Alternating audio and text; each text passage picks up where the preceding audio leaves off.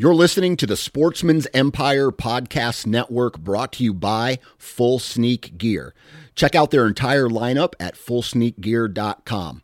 Also be sure to check out our entire stable of podcasts at sportsmansempire.com. This episode is brought to you by Hyperice, the leader in advanced warm-up and recovery technology. They have tons of innovative products, like Venom-heated wearables to help soothe sore back muscles, Normatec compression boots to speed up recovery and increase circulation, and Hypervolt massage guns to improve mobility. Loved by athletes like Naomi Osaka and Erling Haaland. Try them yourself. Get 10% off your order with the code MOVE at hyperice.com.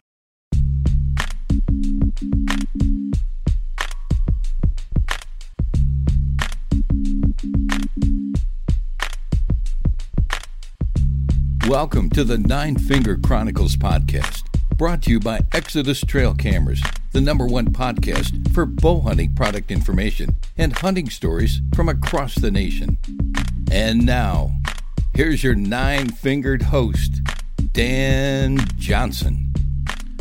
3, 2, 1, and here we go again!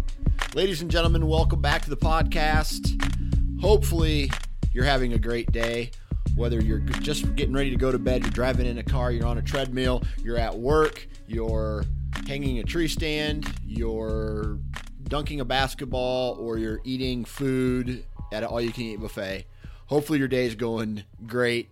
I'm excited. We got another great podcast for you today. Today we're going to be talking with a gentleman named Jordan Howell. Jordan lived in North Carolina, born and raised in North Carolina. He decided, you know what, I want to kill bigger bucks. He moves to Indiana. After that, he goes and takes a shed hunting trip to Iowa, and he decides, you know what, I want to live in Iowa. So he takes that journey, and today's podcast, he walks us through that journey. It's pretty exciting, pretty cool how he's done everything that he's done. And the steps that he's taken to get there, not only from, the moving standpoint, but from, his journey as a whitetail hunter. So hopefully you guys enjoy the podcast. Now, I tell you what, here in Iowa, it has been raining for like 4 days straight. It looks like the sun is going to break by the end of the day on Tuesday. So I think most of you will be listening to it on a Tuesday.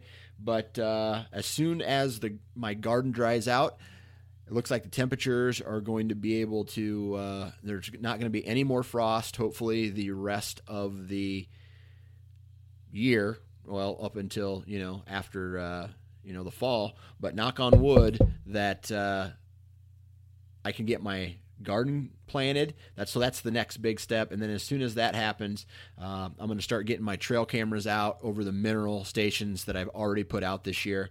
And I'm just, every day is just another day closer to Velvet Rut. And I don't know about you guys, but I'm watering at the mouth to see what deer made it through the season, what my 3-year-olds are going to look like, what my 4-year-olds are going to look like, and what my mature bucks are going to look like this year. So, it's like they say, it's like Christmas every morning when you check your trail cameras. So, other than that, before we get into today's podcast, let's hear from Skip from Gearhead about the materials they use to build their bows. Well, the materials that Gearhead uses in their bows are superior to other bow companies. We use a 70-75 grade aluminum that has twice the tensile strength and the fatigue strength as like your 60-61s that other companies are using. And then we send that material out and we hard coat anodize it, which is putting like this armored shell around the aluminum. And a lot of that leads to just how good the bow shoots. It takes the vibration out of the bow. It just makes a very rigid, stout riser. And that's kind of how we handle the aluminum side of things. But then we step it up a notch. We actually get into the carbon fiber. And a lot of people, they cast their carbon fiber. We actually machine our carbon fiber out of plates. It comes in these sheets of quasi-isotropic carbon is what they call it, but basically it's 32 layers of carbon woven at 90 degrees to each other until they build up into like a 1/4 inch, and then we machine it out with pockets and boss design. So when it goes together, it creates this riser that is, it's really strong and really lightweight, and there's no stresses in the materials at all. We have one of the most stress-free risers that you can make. So that's why we don't skimp on anything at Gearhead. I mean, we use all the best quality materials that you can buy, because that's what leads to the better products. I strongly suggest heading over to gearheadarchery.com and taking a look at these bows. All I can say is you need to go shoot one. Find where you can shoot one of these bows and go shoot it. It will definitely be worth your while. Gearheadarchery.com. Now, let's get into today's podcast with Jordan Howell. All right, on the phone with me now, Jordan Howell. How you doing today, Jordan? I'm good, Dan. Thanks. How are you? You know, I can't complain. We chatted a little bit before we started recording about all this rain that we're having. I guess good for food plots if they're already planted, but bad for food plots if you haven't planted yet. Yeah, which is my case. I don't have anything in the ground, so I'm, looking out the window, being all sad. It was pretty awful weather for turkey hunting too. So Right. What season did you end up going? Well, I got the resident archery tag and then a 4th season tag. So I didn't get anything archery. So my hope now is for 4th season. Nice. Yeah. And for the listeners, you live in Iowa. And today what we're going to talk about is your transition from where you originally were born and raised, and that was in North Carolina. You had a quick stop in Indiana, and then you ended up moving to Iowa. And I take it all that's revolves around deer hunting. But before we get into all that, how was your 2016 hunting season? I take it that was your first season in Iowa, right? Yeah, man, it was an eye-opening experience. I've hunted all over in different places, and this was my first season here, and I was really just trying to figure out the properties that I had and just take in the whole, Iowa thing to see if it was, everything everybody had talked it up to be. It was a roller coaster, man. I got access to some good property and then lost access to one of them. And then previous to this year, I had pretty good luck in being able to shoot and recover deer. And for whatever reason, this year I lost 2 different deer and then ended up killing a pretty nice priced deer on January 9th. I literally brought it down to the wire. So Right. Wow, that's crazy. So sounds like, you were successful, but you had a little bit of a roller coaster ride, and we'll get into a little bit more of that here in a little bit. But before we start, the meat and potatoes of all this, where do you currently live, and what do you do for a living? I live in south central Iowa, kind of south of Des Moines. I work for a large trucking company. I work in their field office in Des Moines. I'm a sales rep. Okay. And what do you do? Just contact companies that need freight needs? Yeah, pretty much. I spend about half my time on the road, just going and visiting either prospective or current customers, and basically we haul for manufacturers, retailers, anything like that, companies that need truckloads of stuff from A to B. All right.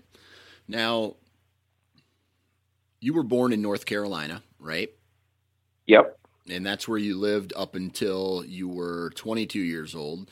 But what was hunting like in North Carolina? And I don't mean, success and not success and actually killing a deer, but talk a little bit about the tradition there as well. Who got you into it, so forth and so on. Well, yeah, but before I talk about my actual hunting experiences, it's actually kind of interesting how I got my start in hunting. I am a completely 100% self-taught hunter. I am the only one in my family that hunts currently. But what's interesting is what kind of fueled my desire for it is when I was a little boy, I used to listen to my dad. My dad actually spent a lot of his younger and middle-aged years out in Colorado and out west, and had spent a lot of time hunting elk and mule deer and those types of things. And for family and health reasons, he actually had to stop hunting a few years before I was born. Okay. And so he never actually took me hunting. But I was always just enamored by listening to him talk about, tracking an elk through the high country out in Colorado, or just seeing massive herds of mule deer, migrating out of the high country. And I was just always fascinated by that. And so one day I went to the video store. They used to have these places where you could go and rent VHS tapes. And they used to, some of them, I don't know, they did in North Carolina, had like a hunting video section. And I rented this hunting video on whitetails and watched that, and I was hooked. I didn't know anything about hunting whitetails. I'd never hunted one. My dad never even really hunted whitetails. He hunted out west, but all I knew is I wanted to do that. And so I begged and begged my parents. I actually begged them for a rifle. And my mom wasn't comfortable when I was 13 for me having a rifle, so we settled on a bow. And that was probably the greatest decision she ever made in my life, because I was addicted to bow hunting as soon as I got one. But being that I was self-taught, just a young teenager, and where I lived in North Carolina wasn't even like the deer-rich part of the state. I grew up way up in the mountains where, if you saw a deer during a day of hunting, that was a good day. There's just not a lot of deer that live there. Yeah.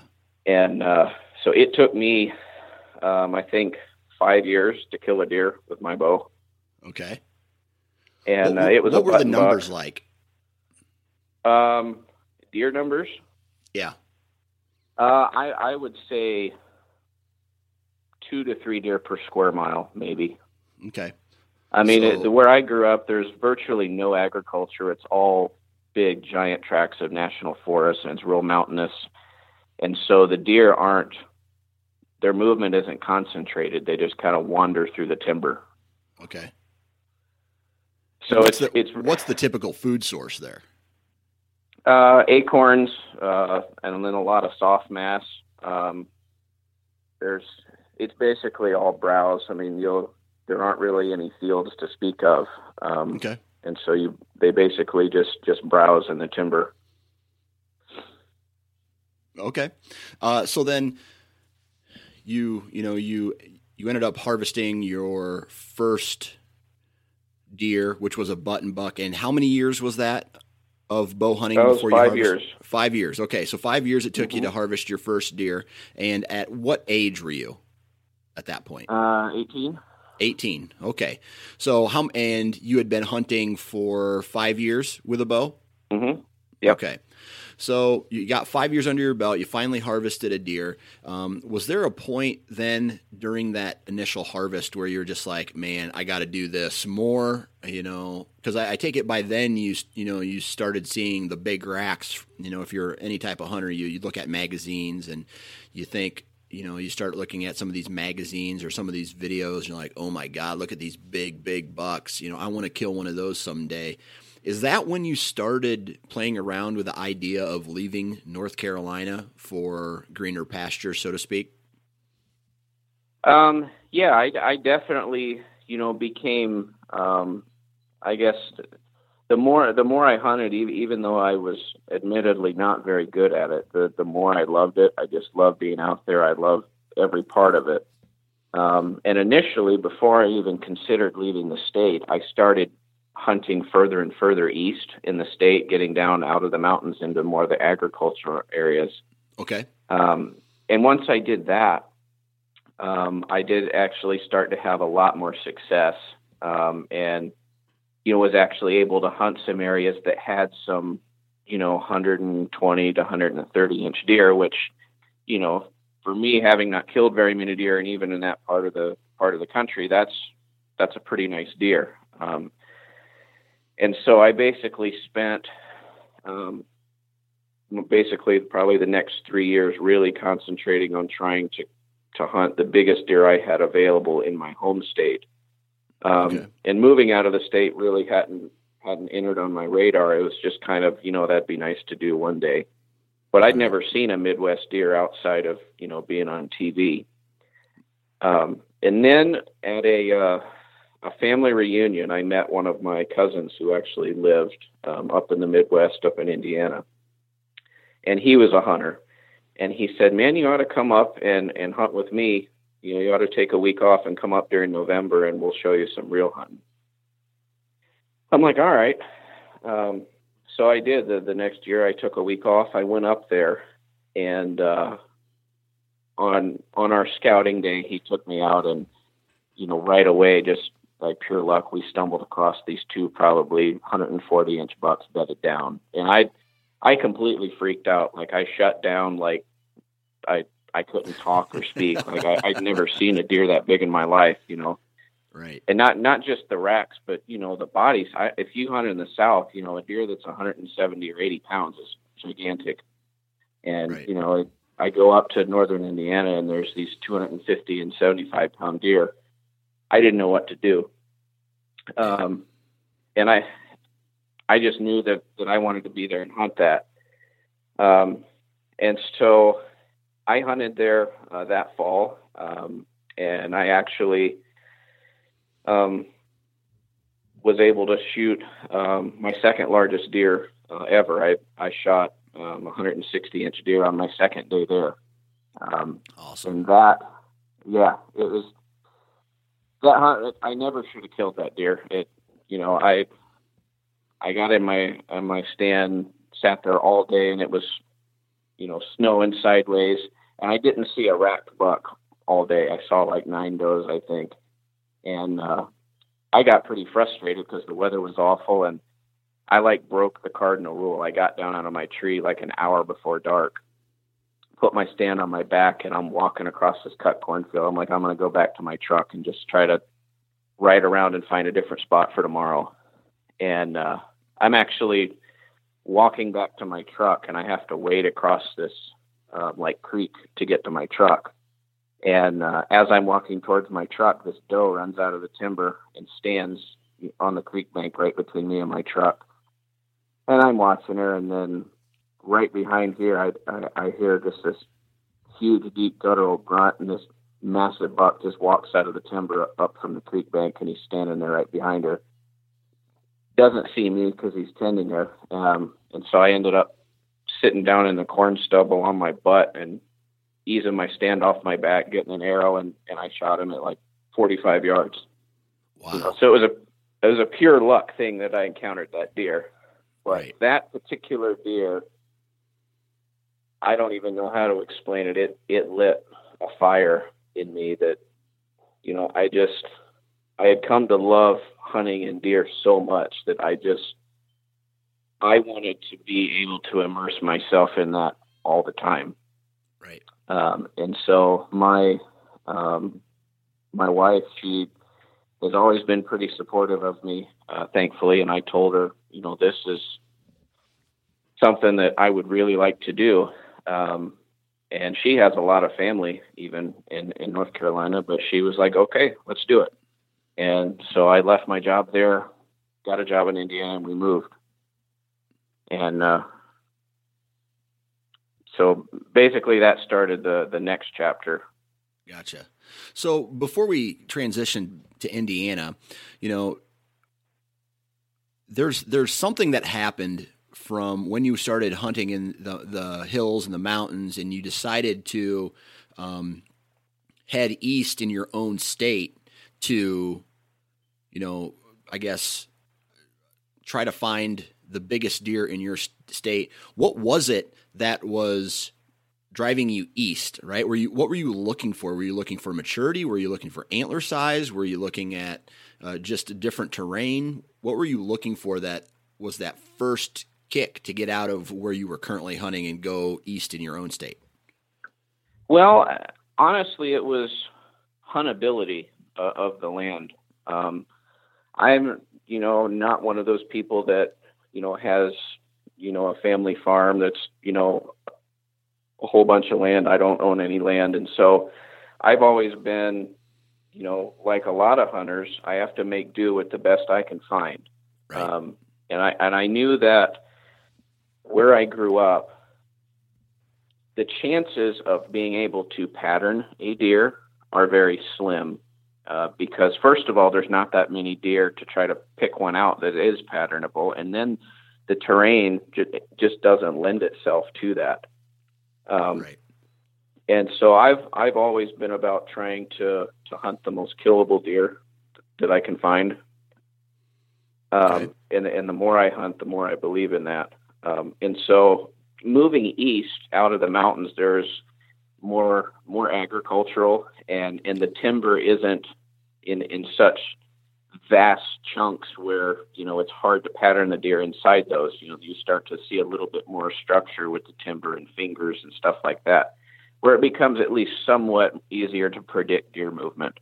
Right. Okay. And so that was my reasoning, where I can, in the mountains, in the national forest, I could put up a trail camera and I might get a picture of 7 different bucks throughout the entire season and never see any of them again because they just wander. Whereas if you got some structure, you can actually try to find specific deer to try to go after. And that's one of the things I enjoy about it the most, is I enjoy trying to find, that set, some people call it a hit list or whatever, but I enjoy finding specific deer to try to target that I believe are in the top, 10% of deer in whatever area. All right. So then when you went to Indiana and you ended up killing that 160-inch buck, was that the second buck that you killed with a bow? No, I No. had killed several in North Carolina in between then. Okay, because I would.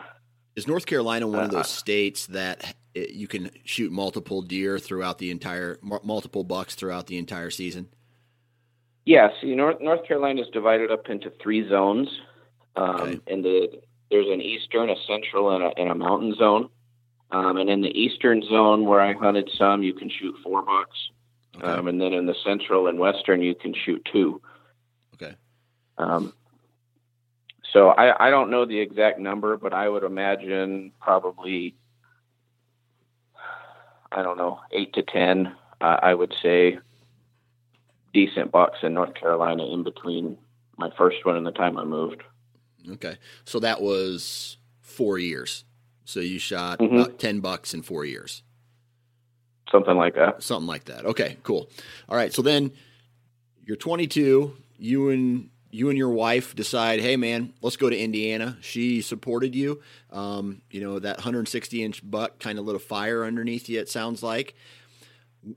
Describe what it was like leaving something that you were familiar with and going, and from a hunting standpoint, and going and trying to find new property to hunt.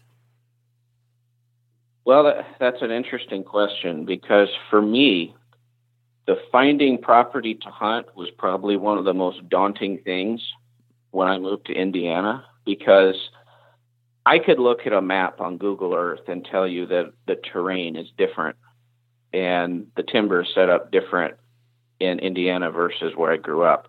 But what I didn't know is how different the people are. Explain. The hunting culture where I grew up, it's just like, it's real laid back. People just like hanging out with their buddies. It was really pretty easy to go and get permission on a piece of property to hunt. Okay. That is not the case where I went to in Indiana. The overall, the percentage of timber is way less. You've got these big, vast ag fields and little pockets of timber and a lot of hunters. And so the competition is a lot greater. Plus you add in the fact that you're in the Midwest. And so there is that trophy potential aspect that makes people act ridiculous sometimes. Yep. And I was not coming from the South where I grew up, I was not prepared for that.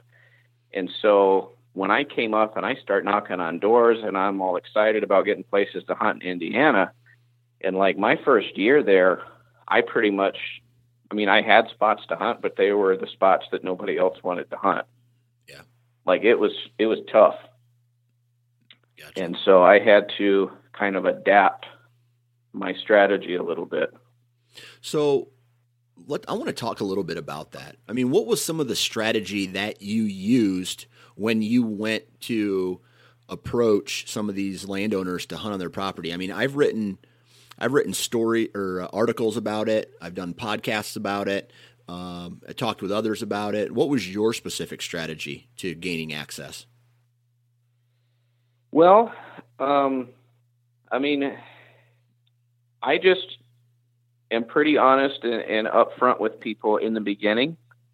And, you know, for what it's worth, for some reason, I tend to have more success when I take my wife with me. You dog. Not sure why that is, but, but I mean, for example, on year 2, when I went there, you know, and I had the first year permission on a couple small properties that weren't really all that great. Yeah.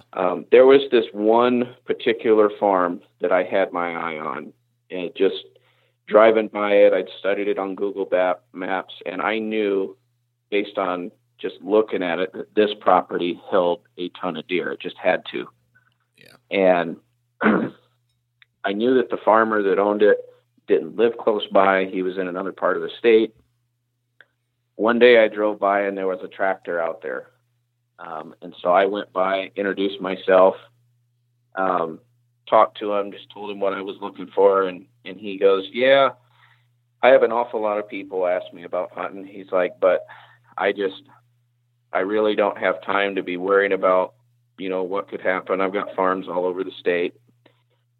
But he was a super nice guy. Yeah. So I just kind of left it at that. This was during planting season in the spring.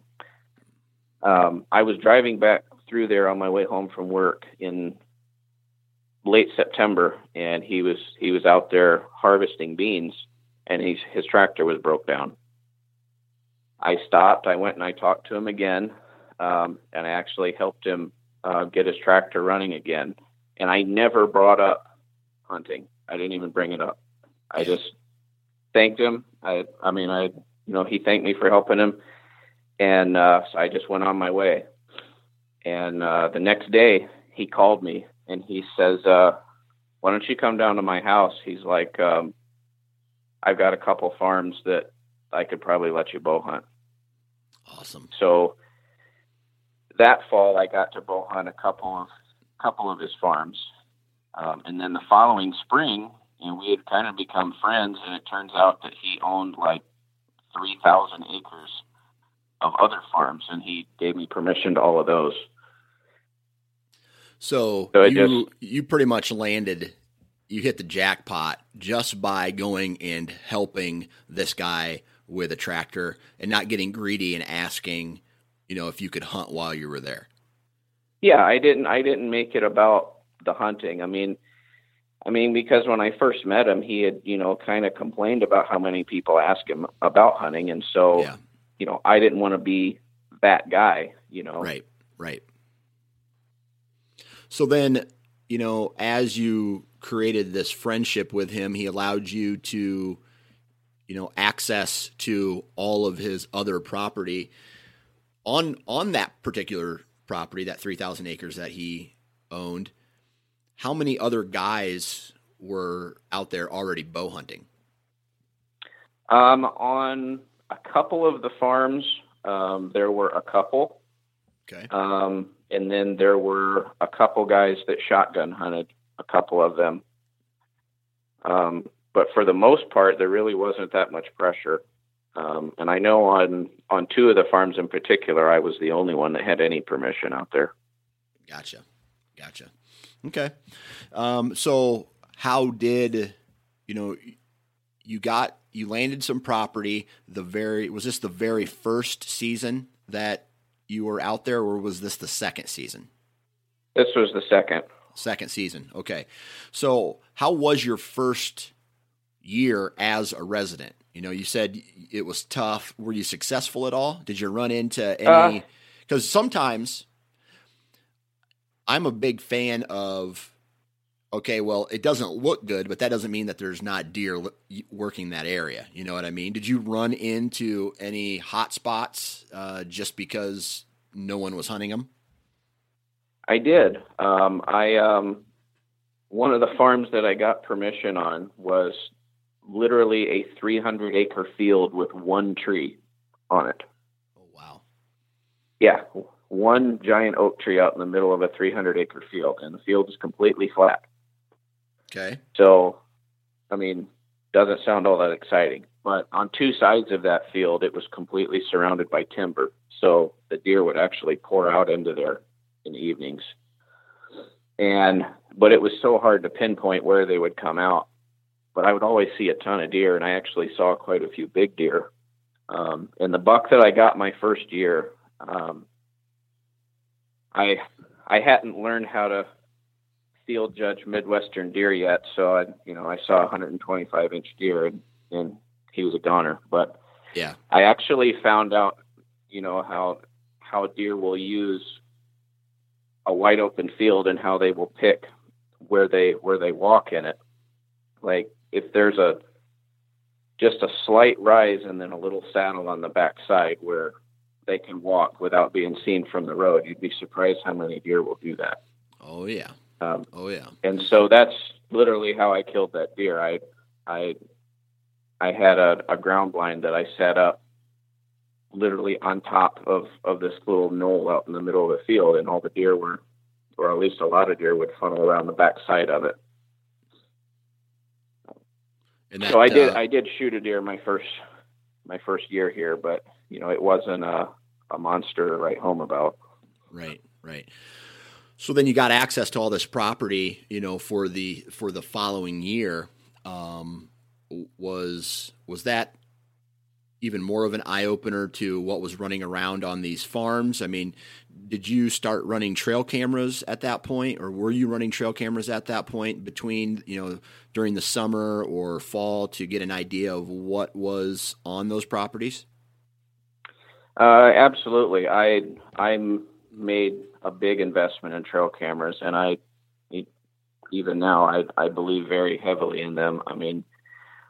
I've always tried to pay attention to what people who know a lot more about deer than me are saying, guys like Mark Drury or something like that. And I've always tried to limit my own intrusion into the woods, but try to gather as much information from the deer, right, as I can.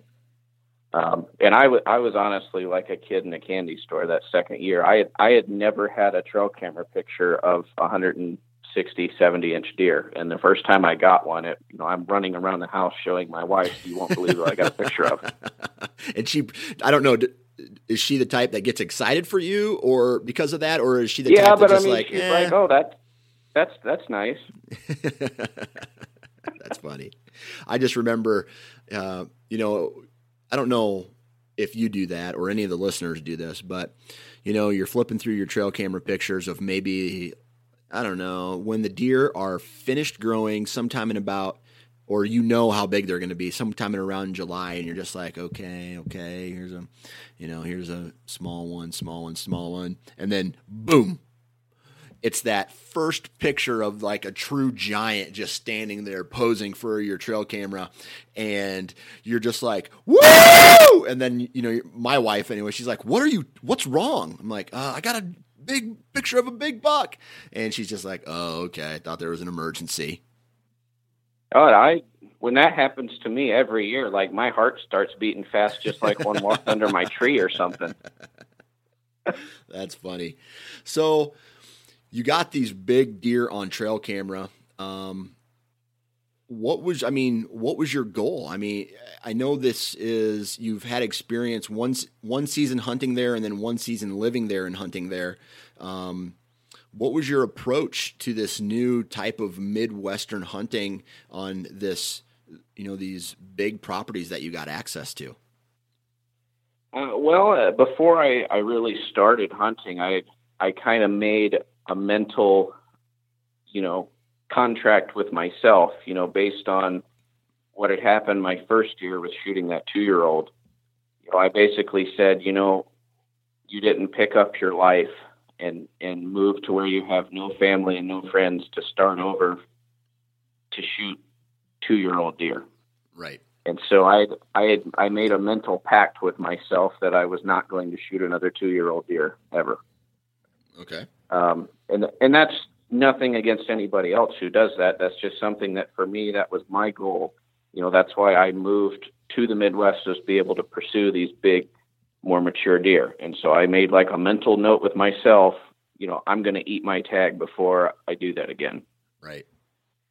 And so that actually, and I think trail cameras helped me so much with that, and they have throughout the years, where if you don't have trail camera history with a deer and a nice buck pops up, you're wanting to shoot that deer. But if it's a deer that you have a lot of pictures with and it pops up and it's like, oh, that's that 2-year-old 9-pointer or whatever, and he's, I don't even reach for my bow now. Right. Right. I think that's a good point to people who are maybe in this position where they've killed a lot of, 2-year-olds or 3-year-olds or whatever they're currently on, whatever your current goal is. And you say, hey, I want to step up to the next level, whatever level it is that you choose to step up to. And trail cameras can help you identify deer so much better.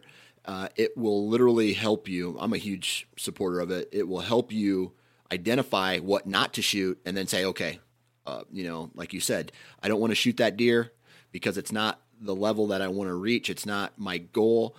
So I can pass it. Just exactly what you said. Yeah. It makes making that management decision at the time he walks under you a whole lot easier if you've mentally prepared yourself for that beforehand. Right. Right. So you got some deer on trail camera that were big. It's the reason that you moved to the Midwest to Indiana was to chase bigger bucks and a bigger, an older age class of deer. Everything is, I guess, coming together for you. Talk about where you were at, what you were thinking as the season started to open in Indiana for that inaugural, I guess I'll say the second year. Well, I spent so much time studying these properties and going out in the summertime and just trying to take it all in. And I really tried to start focusing on why were these deer using certain areas. In scouting these properties in the woods and stuff, I realized that at least where I was in Indiana, a deer's biggest determining factor on where he's living has more to do with who else is hunting and their hunting practices around. I was honestly blown away by the amount of hunting pressure there and that there were still big deer. Right. In the area I was in, it's pretty flat. And so you've got these, geometric shaped blocks of timber, and there was, tree stands all around every property line. And so I quickly learned that I would have to be hunting the other hunters as much as I was the deer. Right. And so in doing that, I basically, I actually ended up eliminating a couple of those farms that I didn't think would be real productive. I just kind of leave a camera there just in case, but decided I really wasn't going to focus my effort there because either A, I felt there was too much pressure from neighbors or other hunters that I couldn't overcome, or I didn't feel like I could access that property and hunt it effectively without making it worse, which to me is probably the most important thing from a hunting standpoint, is being able to access the property. And so once I narrowed it down to a couple of farms that I felt pretty confident in, I just started to kind of drill in on, if a big deer, if I'm getting consistent pictures of a big deer on this farm, why? Why is he choosing to spend, X amount of minutes per day on this property? What is it that's keeping him here? And so I just tried to figure that out for these different deer, and then base my plan of attack on those deer on that. So I want to talk a little bit about hunting pressure for that piece of property. You mentioned that there was still big deer in the area, but still a lot of hunting pressure. What do you think contributes to that? Do you think that it was because there's just less hunters in the area compared to, let's say, a state like that you came from, like North Carolina? The hunters were bad and they just were never successful, or the fact that everybody had higher standards and they weren't killing 2 and 3 year old bucks? Well, I definitely don't think the hunters where I grew up were bad. In fact, I think if you find a hunter out of the South that's able to kill mature deer there, I think they can kill mature deer anywhere, because I think it's the most difficult to do down there. But I think it's first and foremost just genetics. I just think that area just has really good genetics. And they also have a 1 buck limit there. Right. And so a lot of guys aren't shooting the 1 and 2 year olds because they only get 1 buck tag. Okay. All right. So then what do you think was the reason, because I hunt on I'm not comparing the farm that I hunt to a piece of public ground in, let's say, Michigan or Pennsylvania, but just like a majority of people out there on my farm, I have to compete with other hunters. They put pressure on a piece of property. I put pressure on a piece of property. And as we all know, as hardcore bow hunters, the more pressure you put in, the more that affects the deer. So how do you feel? Why do you feel that there was good pressure on that property, but still big bucks? Well, in that particular farm, I think it was because the way it laid out, the part of the farm that I had access to was upwind of the predominant wind direction for most of the hunting season, which I think made the deer, or at least the bucks, feel more comfortable bedding in there, because most of the activity and most of the way and the easy way to access that property and all the other ones was from the upwind direction. Okay. And it was very difficult to access that property with anything but an east wind and not have deer bust you. Okay. So the layout of the farm basically just was a huge benefit for the deer, because they could smell, hear, or see anybody or anything coming into the farm. Yeah, and in that area, scent travels a long way. I mean, certain parts of Indiana are real hilly, like down in southern Indiana. It's kind of like southern Iowa. But up in northern Indiana, where I was at, I mean, think of like a pool table with trees on it. It's super flat, and so your scent stream can go a long way. I gotcha. And I think these bucks were just super comfortable, being that this property, at least the thickest part of the timber, it set up very well for deer and very poorly for hunters as far as accessing it from any type of a southern or westerly wind. I gotcha. All right. So then jumping forward to that particular season, did you accomplish a goal of harvesting that next level buck? Did you have any trials and tribulations? Were you successful, whatnot? That second year, I had to live up to the promise I'd made myself. I ate my buck tag that year. Okay. And it was a weird feeling, the first time you pass up, that 120, 130 inch deer, and he walks by you, and then he goes by, and you're like, did that just happen? Did I just pass that deer? Right. It gets easier the more you do it, but that first year, it made me a little bit uncomfortable doing that. But I I stuck to my guns. And I just, with not having been there very long, I didn't have a lot of vacation time to burn, and so I was basically like an evening and weekend guy. And so, I had some opportunities at some younger deer, but I didn't kill one my second year. Okay. So then you were in Indiana from the age of 22 till the age of 29. As you started, as you were there those 7 years, did you see success?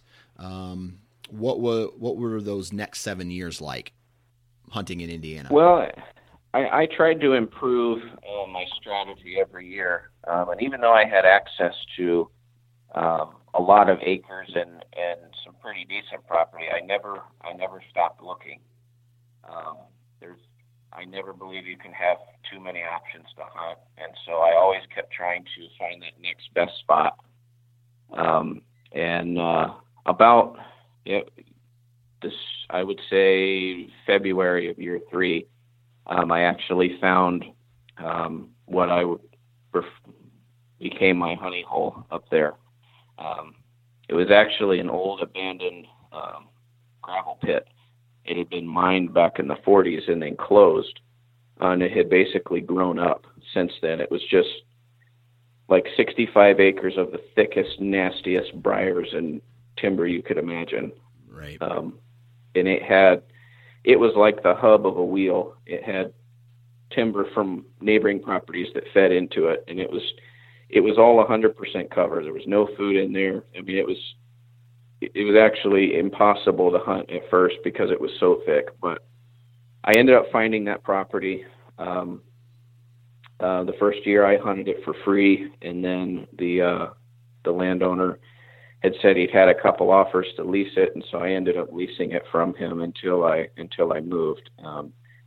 And the improvements I was able to make on that place turned it into probably my best spot that I had there. And I was pretty successful there in subsequent years. Okay. Now, what was success? I took 2 deer over 140 off of the property.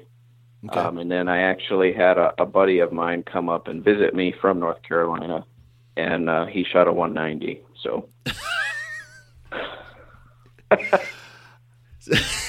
I'm sorry for laughing, but that's just how it goes, man. You're nice.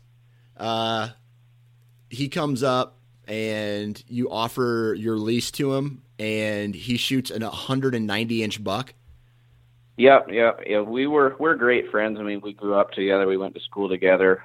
We've known each other since we were little, and so he wanted to. I invited him up. He didn't even really ask. I invited him and asked him if he wanted to come up and hunt with me, and so he did. And I had a really, really big deer on camera for a couple of years at that lease, and I had never seen him in person, but I had a ton of cameras. Always had him on camera. And the one stand that I always hunted that deer out of, I had hunted probably 6 times that year, never seen him. And his second morning here, I put him in that stand and he shot him. So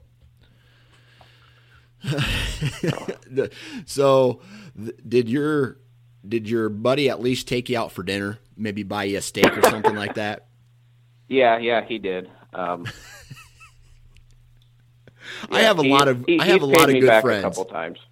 I have a lot of good friends, right? And man, I don't know. I would invite friends to come on my property, but if there was a 190-inch buck running around there, I might say, yeah, how about we just wait until next year to come? Wow, that's awesome. You won Best Friend Award that year for sure. Yeah, well, it pretty much, I mean, we were already great friends, but he's also my taxidermist, so I get a pretty sweet deal from now on. So okay, there's the angle, right? Yeah. Awesome. All right. Now, so that, Indiana was successful, right? I mean, you had encounters with big deer. You had big deer on your farms, mature deer on your farms. you hit 29, and why did you decide to leave that and say, okay, I want to go to Iowa now? Well, 2 years ago, this would have been the spring of 2015, I decided I had some time off of work, and a few years ago, I just completely fell in love with shed hunting. I get almost as much fun out of finding an antler as I do shooting a deer. I get super excited about it. I mean, I'd probably give your buddy to run for his money on how excited I get. But I wanted to come out to Iowa to shed hunt because, you know, I always hear about it. It's the land of the giants. You know, you see it all over TV, and everybody says it's different in Iowa than it is everywhere else. And I honestly thought it can't be that much different. I mean, it's the Midwest, Indiana, Illinois, that they all got to be pretty much the same. And so I came out with my wife to do a shed hunt. Just came out, knocked on doors, and walked a lot of public land. And I completely fell in love with Southern Iowa. There's just something about it. I don't know. I just loved everything about it. The habitat quality, I think, in Southern Iowa is more conducive to producing more big deer than anywhere that I've ever been. And just the numbers of deer and the amount of deer sign, you know, I could tell right away that, yeah, it is different here. Yeah. And so my wife and I talked to her about it, and she was actually kind of relieved because, you know, we had moved to Indiana with her blessing, but she didn't really like it there. And when we came and visited Iowa, she liked it a lot better.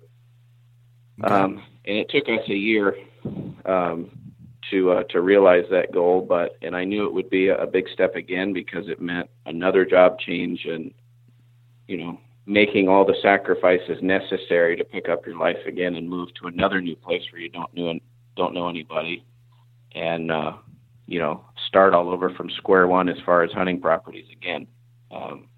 But we did. Nice. And what year was that? When we first came out, or when we moved? When you ended up moving to Iowa? That was in spring of 2016, last year. Okay. All right. So, you know, was there any difference between Indiana and Iowa as far as gaining access to new farms, or did you decide to lease a property? Well, believe it or not, I have found that it has been a lot easier to secure access in Iowa than it was in Indiana. Okay. Why do you think I don't know if that's just... Well, a lot of it is there just aren't that many people that live here. And I think regardless of what you see on TV with all the shows that are filmed in Iowa and talk about Iowa, when you get there, there's just so much. I think there really is a lot of untouched land still where there just aren't enough people that live out in the country that have even asked. I mean, literally within 2 weeks after I moved here, I had permission on a couple really, really good farms. And that doesn't mean that I didn't get a lot of no's. I mean, I certainly did. But in general, I actually think that the hunting pressure is a lot less in Iowa, and I think that's one of the big contributors why there's more big deer. Right. Okay. So then, how long did it take you once you moved there to get access to farms? How many farms did you get access to? How many landowners and whatnot? Well, 3 days for the first one. I didn't waste any time. I actually, when we moved here, I had already been pre-scouting on Google Earth, and I'm just, you know, when we moved here, you know, like I said, I made a mental pact with myself when we moved to Indiana about not shooting any 2-year-olds. I did that again when we moved here. I said, okay, now it's time for the next level. If we're going to do this, I'm not going to shoot any more 3-year-olds. I want farms that can produce 4 and 5-year-old deer every year. And so I decided this is, I don't have plans on going anywhere else. And so I was completely fine with, if it takes me a year or 2 or 3 to find a really, really good farm, I'm okay with that. Right. I just didn't go out and start randomly knocking on doors. I spent, I don't know, probably tens of hours studying Google Earth and looking at harvest data and I picked out specific areas, of the state and then broke it down into even specific parcels that I wanted to try to see if I could get access to. And I basically had a list of doors that I wanted to knock on, and every single person on that list had a farm that I felt, at least based on, internet scouting, looked like it would hold mature deer. Right. And I actually got lucky on the one of those farms that I had found. It's pretty amazing coincidence, actually. One of those farms I had picked out, we went to a new church once we got to our new house in Iowa, and the lady that owned one of those farms went there. So I met her and ended up getting permission on that like 3 days after he moved here. So that was good. Nice. So when you decided to move to Iowa, did you find a place to hunt first and then look for jobs, or did you find a job and then decide, okay, well, I'm going to live here and then just travel an hour or 2 down to my hunting spots? Well, I mean, you have to, be smart. I mean, I didn't move here until I had a job in hand. I had a job that I was able to start immediately. And even now, we're not living, super close to where most of my good hunting is. Most of my good hunting's about 45 minutes to an hour from my house. Right. But, my eventual goal is to actually move closer into that area. But, basically I had to start a job pretty quick. And so we found a house that was available and reasonable, basically just to get us here. But I don't, an hour drive to me isn't really that bad to, when you're talking about the quality of hunting that we have here. Right. For sure. I mean, that's about the average. That's about, I'd say 60 to 70 minutes it takes me to get from my house to the farm, my main farm, I guess I would say. But then again, I have a place to stay once I'm down there. So, your first year in Iowa, this 2016 season, how many acres did you have access to at the start of this season? About 1,100. About 1,100 acres. Okay. That's a lot. And, again, that makes the listeners go, oh my God, 1,100 acres to hunt. But we also have to remember that some of those are probably ag too, right? Well, yeah. I mean, one of the farms is, a 400-acre cow pasture. So, I mean, there's maybe 7 acres of timber on the whole place. Right. So 1,100 isn't necessarily huntable acres. And that's what I think a lot of people have this misconception where, there's, especially for Iowa, there's like a booner around every corner on every farm. But yes, we also, for example, I think I have access to somewhere around 1,500 to 2,000 acres in Iowa. But if you want to talk about actual hunting acres, that drops down to like 200 to 300 acres. So right, exactly. So the ratio isn't really that, and then you start adding other guys into it, then you can start seeing, hey, there's a little bit of pressure here. Did you have any pressure on these Iowa farms, or were you the only guy on them? On one of them, there is another guy, and for that reason, I really only hunted there a couple times. But on all of the other ones, I'm the only guy. Nice. Okay. Now, the 2016 season rolls around, and I take it you had trail cameras out again? Yeah, I think I had somewhere around 30 trail cameras out this summer. You're a nut, man. 30 trail cameras. Yeah, you should see my battery bill. I hear that. Now, you checked, let's say the first time you checked your trail cameras, or let's say July, August runs around, were you happy that you made this move to Iowa? I mean, were there big deer on your cameras? Dude, it was like, I don't know, every holiday you could think of all rolled into one all at once. The first, because I put my cameras out, I want to say about mid-June, and I didn't go and check them until like the end of July. Okay. And so I had a bunch of pictures to go through, and I just started, clicking through, and it's big buck after big buck after big buck, and then a couple really, really big deer. And I had a lot of those moments we were talking about earlier where the hair on my arm stood up. My heart was beating fast. I'm like, okay, yeah. So this Iowa thing is for real. For real. Okay. All right.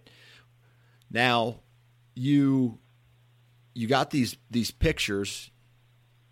Did that change your goals or your expectations going into that season?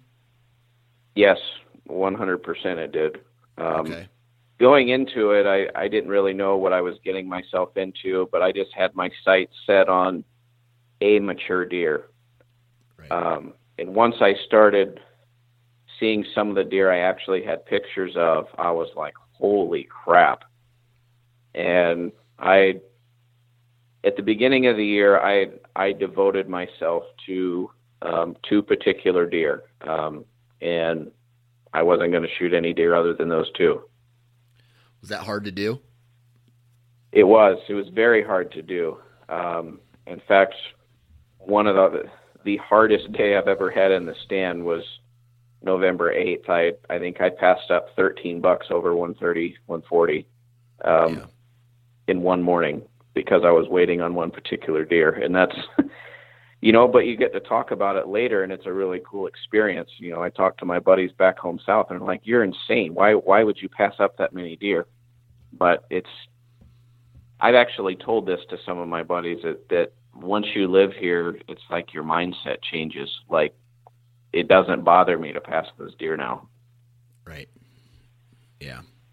I've been there before, man. I get to the point where hopefully you don't have to go through this, but I reached a point once where I became one particular deer I was obsessed with. He had never, I had encounters with him, and I never sealed the deal, but I thought about this particular buck for so long that I was passing deer that would have been the biggest buck of my life in order to hopefully run in with him, which I don't necessarily regret that decision over the years, but it may have helped me become a better hunter if I decided to, but then again, a 200-inch deer is a very, very rare thing. Even in Iowa. Amen. 170's rare in Iowa, believe it or not. Contrary to what everybody thinks elsewhere. Right, for sure, or what you see on TV. But yeah, let's talk a little bit about that. 2016, you had some encounters and some bad luck with some pretty big deer. I did. So one of the two deer that I had targeted, one was over 200 without question, and he was on one particular farm. Describe what he looked like. He's a typical 10 with G2s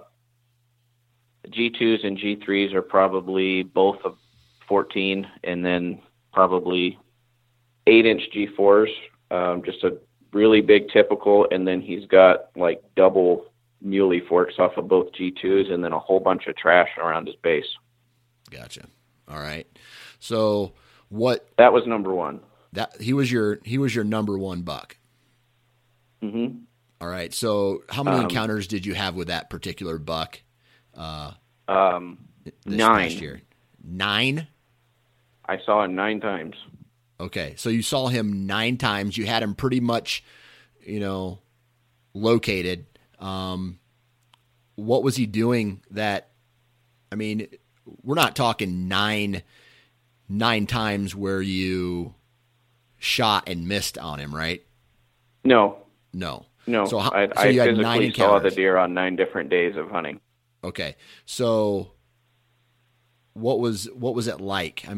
Were you playing cat and mouse with him?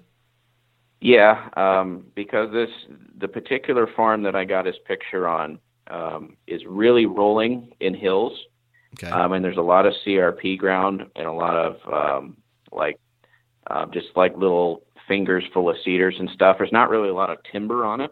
Right. But it holds just a ridiculous amount of deer. The deer density is probably the highest of any property I've ever been on. And the key to this farm is there's a big central alfalfa field right in the center. It's like down in this bowl. The deer have to come up over these CRP hills to drop down into it. Okay. But the problem is, since it's CRP, you can't really predict effectively which direction the deer are going to come from. And so every time I would see this deer, I was hunting this farm basically out of hay bale blinds because that was the most conducive to get to where I wanted to be, to where these deer were coming out. And we're talking, 50 to 75 does a night in this alfalfa every night, even in early season, like in October. Okay. And I would see this deer. He would come out on the neighbor's tree line, walk 300 yards into the alfalfa. And so I would see him do that for a couple nights, move the hay bale blind, and then he would come out on the other side of the field. And it was just this back and forth thing all throughout October, trying to I think I saw him 4 times in October, 4 different evening hunts, come out of the same block of timber, but always on a different trail, and would enter the field in a different spot. And so, being a bow hunter, it was pretty frustrating because if I had an early muzzleloader tag, I could have killed him. But, having him out there at 100 and 120 yards is pretty frustrating when you got a bow in your hand. Right. For sure. So then talk to me about, what did you do? Did you hit him and not find him, or did you miss him? On November the 9th, I was in my hay bale blind, and there was a matriarchal group of does that always came out on the same trail into this particular hayfield. And I was set up about 30 yards off of that. And here they came, and he was with one of them. He was locked on her. He was tending her. And I really don't have a good answer for what happened. He walked right past my hay bale blind at 30 yards, and I shot over him. I don't have a good answer for what happened other than I just choked. Yeah. Man, it's all right, man. I've been there before too. So, so you ended up missing him. Did you see him any time after that? Yeah. He ended up, I didn't see him all the rest of November. And then during second shotgun season, actually the most unbelievable day of rutting activity I saw all season was in December during second shotgun. I had my wife with me. She had her shotgun tag. And I saw that buck and 2 other bucks that were over 160 and probably 3 bucks that were 2 and 3-year-olds all fighting over an estrus doe for about an hour. And he was the one that was corralling the doe. He was fighting all these other bucks off. He had his tongue hanging out of his mouth. He was, panting, and he ended up running past our blind at about 10 feet, full bore, just running as fast as he could go, chasing this doe. Wow. And we ended up seeing him one other time during second shotgun, and then I saw him right at dark on like January 2nd or 3rd. Man. So do you think he made it through the season? I know he did. I've got trail camera pictures of him in February after the season. So. Oh, awesome. So, do other people know about this buck? Very few, and most of them don't live in Iowa. Good. You know, keep it that way. Yeah, I mean, a few of my close friends back home in North Carolina or whatever know, but and now about 10,000 other than people. my wife, not really. And now 10,000 people. Yeah, well, we're not going to give away the exact location of your farm. But yeah, it was a pretty frustrating but pretty cool season chasing after him. I mean, I sure wish that I'd been able to keep my composure when he was at 30 yards, but whatever. Hey, next year, 2017, man. So you missed him, and then what happened? Then you had another encounter with another buck, a big one. I did. So the number 2 deer on my list, although not probably the second highest scoring deer I had pictures of, I love really, really big 8-pointers. Right. And I had a lot of every single day pictures of this 8-pointer that's probably right at 160. Really, really wide, massive 8-point. And I kind of had him on my radar too because he was very, very patternable. Okay. I had 5 cameras on this particular farm, and I only ever got him on 2 of them. So I knew he had a pretty small core area. He didn't really move a lot. And a lot of those pictures were in daylight. And on one of the pictures, I'm pretty sure that I used Google Earth to pinpoint where this deer bedded exactly because he was always coming from the exact same direction when he would come into my camera in the evening. And Right. He would always be headed back that way in the morning when he would come by. And so I actually used Google Earth and found this little bend in a creek bank that had, just some willows on it. And I told my wife, I said, I bet you that deer lives right there. And so I hung a stand specifically for that deer before the season. And I went in there early one morning, and I actually used the creek. I walked down the creek to get into my stand, and my stand's right on the edge of the creek. Okay. And I just kind of, needed to regroup, from chasing that other deer. And, he actually got up out of his bed right at legal shooting light, and he walked 25 yards underneath me. And I shot, and my arrow hit one of those big horseweeds, those big reeds. Yeah. And it deflected my arrow, and my arrow went into the center of his back ham and I got a complete pass through it, went all the way through him, but it struck him in the back ham. Okay. So a lot of blood or what? Yeah, I watched him run off about 100 yards, and then he laid down. He laid down for about an hour, and then he got up, and he walked another 100 yards, and he laid down. And then about 20 minutes after that, he got up, and he went over the hill where I couldn't see him. Right. And so I backed out, because I knew it was an awful hit. I could see where I had hit him. And so I came back the next day, and I actually followed blood for almost half a mile. And he had went a really, really long way. And believe it or not, I actually jumped him at like noon on the next day. But he wasn't bedded down from being hurt. He was bedded down with a doe that he was tending. So I got him on camera again like a week later, and he was fine. So I don't know how I went through both hams and didn't hit an artery, but he survived just fine. Yeah, man, I tell you what, those deer are tough. They are.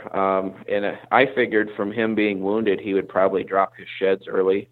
And I had cameras out all year watching him, and he was probably one of the last bucks on that farm to shed. He didn't shed until like March 10th. Wow. And I actually picked up one of his sheds. So awesome. The story continues on that buck. Yeah, so they both made it. They're both still out there. So And then real quick, we're running out of time here, but January, what'd you say, January 9th? Yep. January 9th, you harvested a different 8-pointer? Yeah, I did. Back on is actually on the same farm where the big 200 deer lives. I had this deer that every time I hunted, I saw this deer. He was just one of those really aggressive, bully 4-year-old 8-points. Never going to be a big giant deer. You know, he's mid 140s 8-point, but literally every time I would go hunting, he would be out there running other deer off, running does. He almost had like a scowl on his face. He was just always in a bad mood.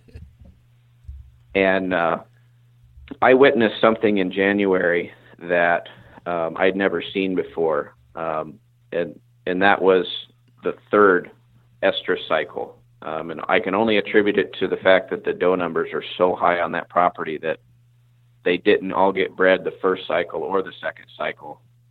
I actually went out hunting on January the 7th, which was going to be one of my last days to hunt because I was going to go to the ATA show. And I saw this little doe fawn come out a couple 100 yards away. Of course, I was muzzleloader hunting.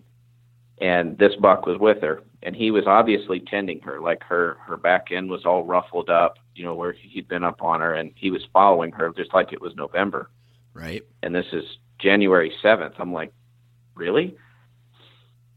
And so I just saw him for a second, and so I decided to go back the next night on the 8th, which was supposed to be my last night to hunt. I was going to leave that evening, and he came out again behind that one doe.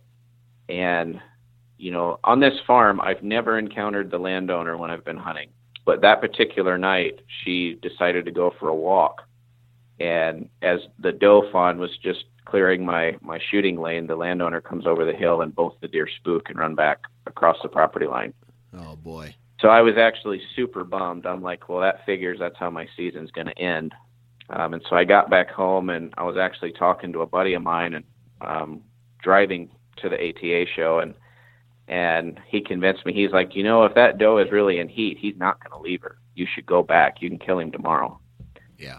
And I'm like, you know what? What have I got to lose? So I went back to the same spot on January 9th, and he came out again right at dark and walked right by me like 100 yards, and I dropped him.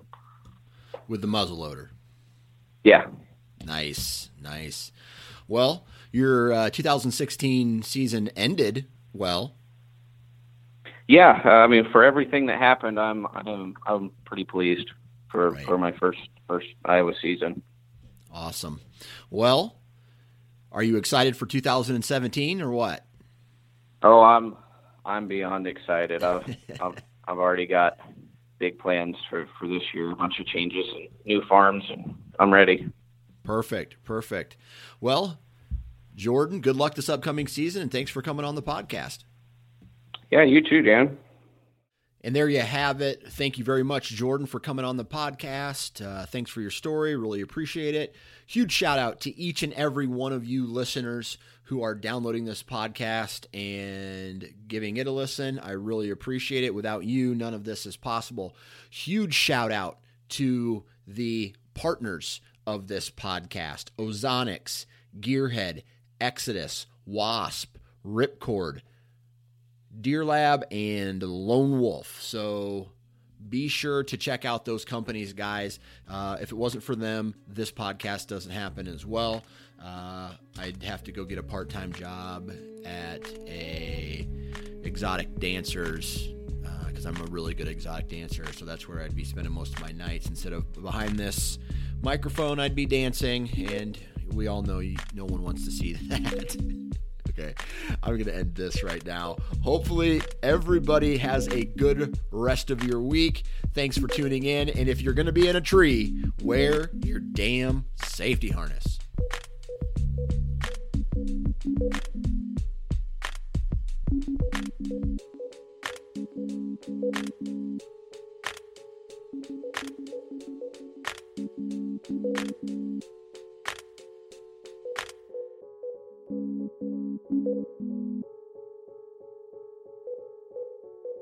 Thank you.